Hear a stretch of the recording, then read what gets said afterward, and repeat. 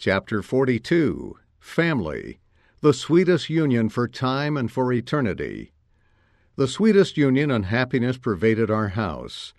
No jar nor discord disturbed our peace, and tranquility reigned in our midst. Lucy Mack Smith. From the life of Joseph Smith.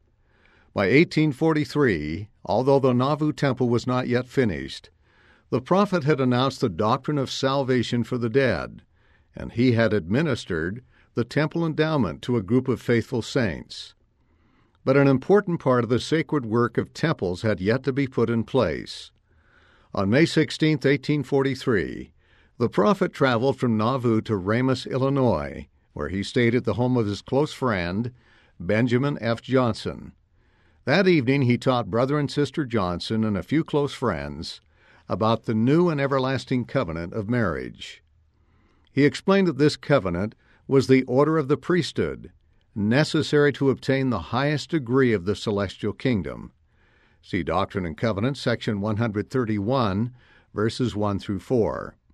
He also taught that unless a man and a woman enter into the covenant of eternal marriage, they will cease to increase when they die.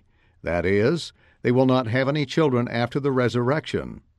Those who do enter into this covenant and remain faithful will continue to increase and have children in the celestial glory. 2 months later, on July 12, 1843, in the upstairs office of his red brick store, the prophet dictated to William Clayton a revelation about the doctrine of eternal marriage. See Doctrine and Covenants, section 132. The prophet had known and taught this doctrine for some time before. In this revelation, the Lord declared that if a husband and wife are not sealed by the power of the holy priesthood, they cannot be enlarged, but remain separately and singly, without exaltation, in their saved condition to all eternity. See Doctrine and Covenants, section 132, verses 15 through 18. To receive exaltation, husbands and wives must be sealed by priesthood power, and then remain faithful to their covenants. Verily I say unto you, if a man marry a wife by my word, which is my law, and by the new and everlasting covenant, and it is sealed unto them by the Holy Spirit of promise, by him who was anointed, unto whom I have appointed this power and the keys of this priesthood, it shall be done unto them in all things whatsoever my servant hath put upon them, in time and through all eternity, and shall be of full force when they are out of the world, and they shall pass by the angels and the gods which are set there, to their exaltation and glory in all things, as hath been sealed upon their heads, which glory shall be a fullness and a continuation of the seeds forever and ever.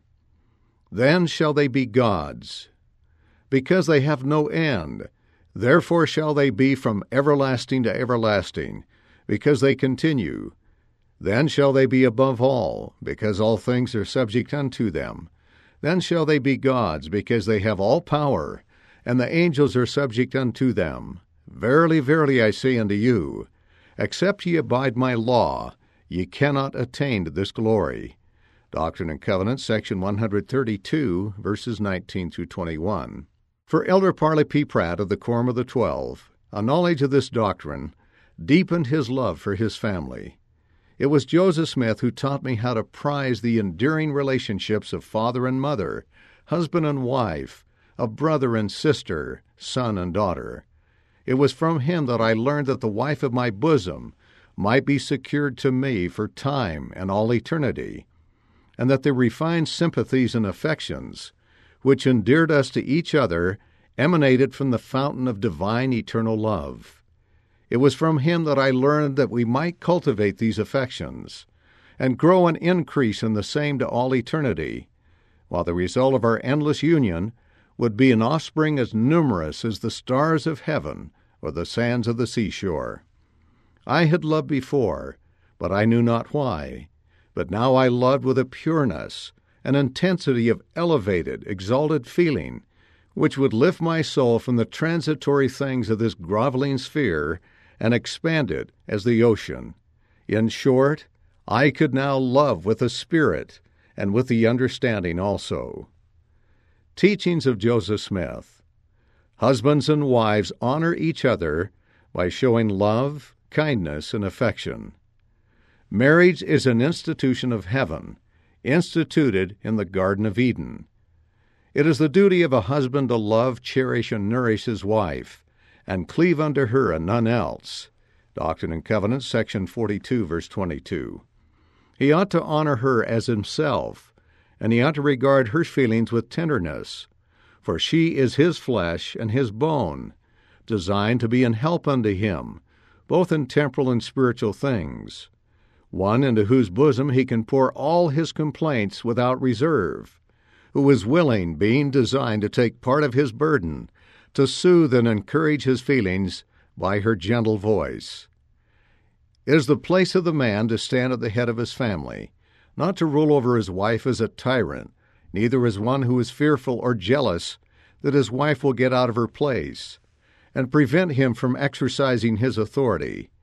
It is his duty to be a man of God, for a man of God is a man of wisdom, ready at all times to obtain from the Scriptures, the revelations, and from on high, such instructions as are necessary for the edification and salvation of his household.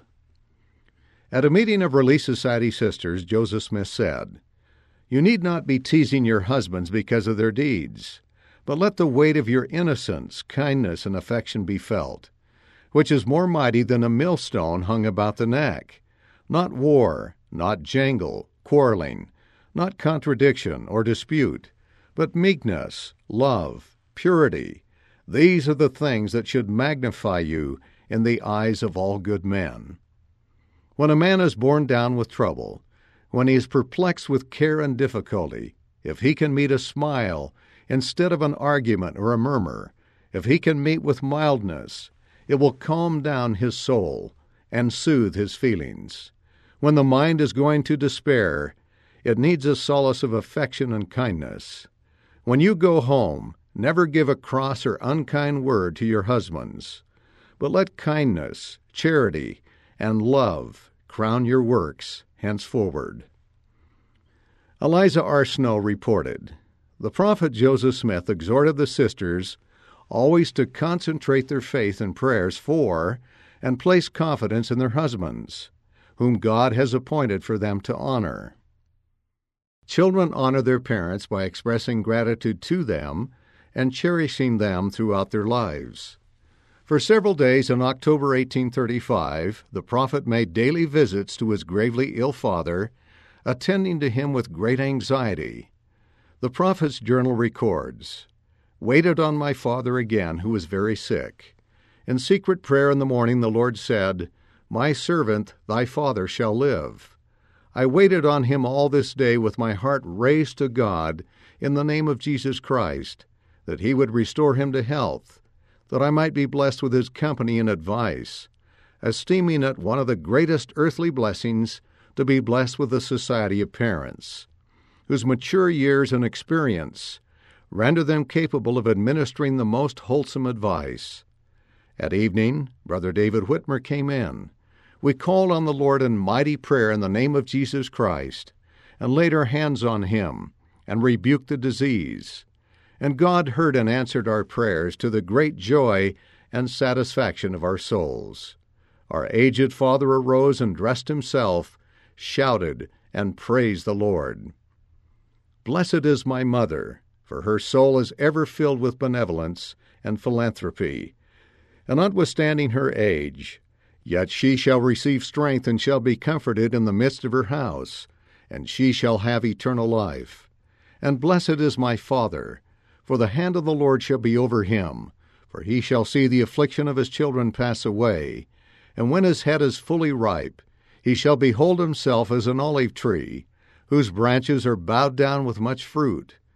He shall also possess a mansion on high. I have remembered scenes of my childhood. I have thought of my father, who is dead. He was of noble stature and possessed a high and holy and exalted and virtuous mind. His soul soared above all those mean and groveling principles that are so congenial to the human heart. I now say that he never did a mean act. That might be said was ungenerous in his life, to my knowledge. I love my father in his memory, and the memory of his noble deeds rests with ponderous weight upon my mind, and many of his kind and parental words to me are written on the tablet of my heart. Sacred to me are the thoughts which I cherish of the history of his life, that have rolled through my mind and have been implanted there by mine own observation since I was born. Sacred to me is his dust and the spot where he is laid. Sacred to me is the tomb I have made to encircle o'er his head. Let the memory of my father eternally live. May the God that I love look down from above and save me from my enemies here, and take me by the hand that on Mount Zion I may stand, and with my Father crown me eternally there. Words and language are inadequate to express the gratitude that I owe to God for having given me so honorable a parentage. My mother also was one of the noblest and the best of all women. May God grant to prolong her days and mine, that we may live to enjoy each other's society long. When we reflect with what care and with what unremitting diligence our parents have striven to watch over us, and how many hours of sorrow and anxiety they have spent over our cradles and bedsides in times of sickness, how careful we ought to be of their feelings in their old age. It cannot be a source of sweet reflection to us to say or do anything that will bring their gray hairs down with sorrow to the grave. Love among brothers and sisters can be sweet and enduring. Of two of his brothers, both of whom had died as young men, the prophet wrote, Alvin, my oldest brother, I remember well the pangs of sorrow that swelled my youthful bosom and almost burst my tender heart when he died. He was the oldest and the noblest of my father's family. He was one of the noblest of the sons of men. In him there was no guile. He lived without spot from the time he was a child. He was one of the soberest of men, and when he died, the angel of the Lord visited him in his last moments. My brother Don Carlos Smith also was a noble boy. I never knew any fault in him. I never saw the first immoral act or the first irreligious or ignoble disposition in the child from the time that he was born till the time of his death. He was a lovely, a good-natured, a kind-hearted, and a virtuous, and a faithful, upright child. And where his soul goes, let mine go also. Joseph Smith wrote the following in a letter to his older brother Hiram. My dearly beloved brother Hiram, I have had much concern about you, but I always remember you in my prayers, calling upon God to keep you safe in spite of men or devils. God protect you. Of Hiram the prophet wrote, I could pray in my heart that all my brethren were like unto my beloved brother Hiram, who possesses the mildness of a lamb, and the integrity of a Job, and in short, the meekness and humility of Christ. And I love him with that love that is stronger than death. Parents who love, support, and pray for their children bring immeasurable blessings into their children's lives. After his visit to the Hill Cumorah in September 1823, Joseph Smith related his experience to his family and then continued to share his experiences with them. The prophet's mother recorded, Every evening we gathered our children together. I think that we presented the most peculiar aspect of any family that ever lived upon the earth, all seated in a circle, father, mother, sons, and daughters, listening in breathless anxiety to the religious teachings of a boy 17 years of age. We were convinced that God was about to bring to light something that we might stay our minds upon, something that we could get a more definite idea of than anything which had been taught us heretofore, and we rejoiced in it with exceeding great joy.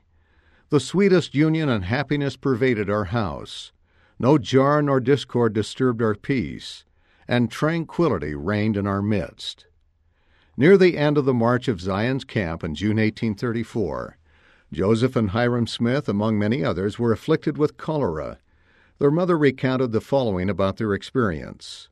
Hiram and Joseph's joy at meeting us again in health was exceeding great, above measure, because of the perils which they had escaped during their absence.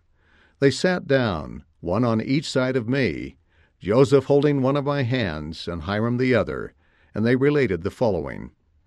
The disease instantly fastened itself upon us, and in a few minutes we were in awful distress.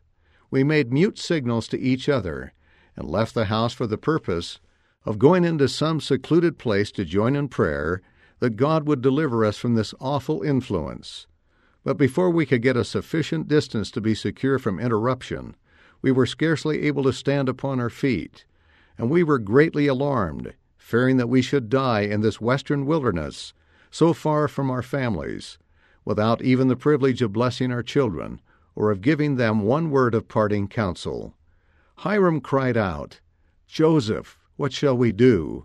Must we be cut off from the face of the earth by this horrid curse?" "Let us," said Joseph, "get down upon our knees and pray to God to remove the cramp and other distress and restore us to health, that we may return to our families." We did so, but without receiving any benefit, but still grew worse. We soon came to the resolution of appealing again to God for mercy, and not to rise from our knees until one or the other got a testimony that we should be healed. We prayed some time, first one and then the other, and soon perceived that the cramp began to loose its hold. And in a short time afterwards, Hiram sprang to his feet and exclaimed, "Joseph, we shall return, for I have seen an open vision, in which I saw Mother on her knees under an apple tree, praying for us, and she is even now asking in tears for God to spare our lives, that she may behold us again in the flesh. And the Spirit testifies to me that her prayers and ours shall be heard." And from that moment we were healed, and went on our way rejoicing. "Oh, my mother," said Joseph, "how often have your prayers been a means of assisting us, when the shadows of death encompassed us." The love of Lucy Mack Smith for her sons is illustrated by her account of the prophet and his brother Hiram being taken as prisoners from Farm West, Missouri, in November 1838 to Independence, and then Richmond, Missouri, where they would be imprisoned. The family feared that Joseph and Hiram would be killed. When the news came to us that our sons were to be taken away, the messenger told us that if we ever saw our sons again alive, we would have to go to them, as they were in the wagon to be driven away, and would be gone in a few minutes. My husband was then too ill to be able to go, but I and Lucy, a daughter, started alone, for we were the only well ones of the family. When we came within about 400 yards of the wagon, we could go no further because of the men with which they were surrounded. "I am the mother of the prophet," I cried, "and is there not a gentleman here who will assist me through this crowd of that wagon, that I may take a last look at my children and speak to them once more before they die?" One individual volunteered to make a pathway through the army, and we went on through the midst of swords, muskets, pistols, and bayonets, threatened with death at every step, until at last we arrived there. The man who accompanied me spoke to Hiram, who sat in front, and told him his mother was there and wished him to reach his hand to her. He did so, but I was not permitted to see them, for the cover of the wagon was made of very heavy cloth and tied closely down in front and nailed fast at the sides. Our friend then conducted us to the hinder part of the wagon, where Joseph was, and spoke to him, saying, "Mr. Smith, your mother and sister are here, and wish to shake hands with you." Joseph crowded his hand through between the wagon and cover, where it was nailed down to the end board. We caught hold of his hand, but he did not speak to us. I could not bear to leave him without hearing his voice. "Oh, Joseph," said I, "do speak to your poor mother once more.